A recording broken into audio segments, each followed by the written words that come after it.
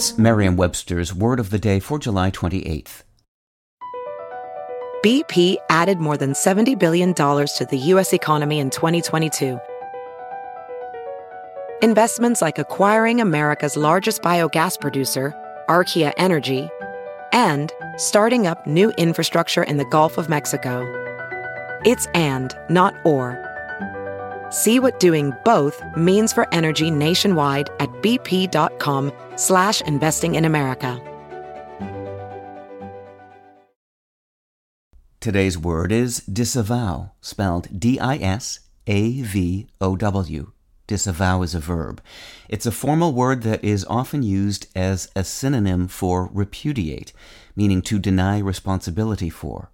A closely related second meaning is to refuse to acknowledge or accept. Here's the word used in a sentence from the Chicago Tribune. No need to panic, but the Billy Goat Tavern changed its hamburger bun. For most restaurants, this wouldn't matter in the slightest, but few places in Chicago have changed less over the past 40 years than the Billy Goat Tavern. Personally, the only thing that could make me disavow eating at the Billy Goat is if they got rid of the condiment bar.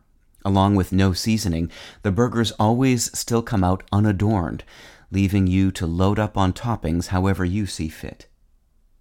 When is a vow not a vow? When it has been disavowed, for one.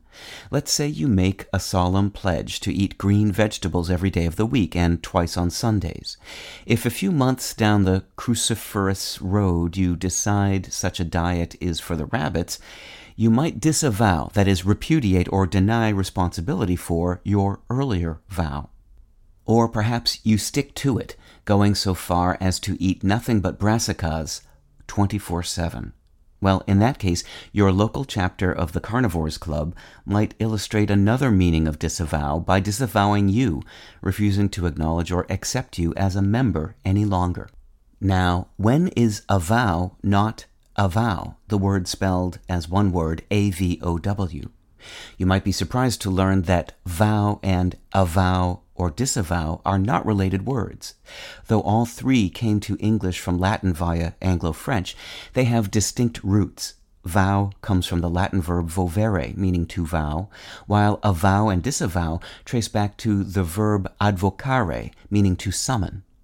We stand by it. There's no denying that disavow has history. With your Word of the Day, I'm Peter Sokolowski. Visit Merriam-Webster.com today for definitions, wordplay, and trending word lookups.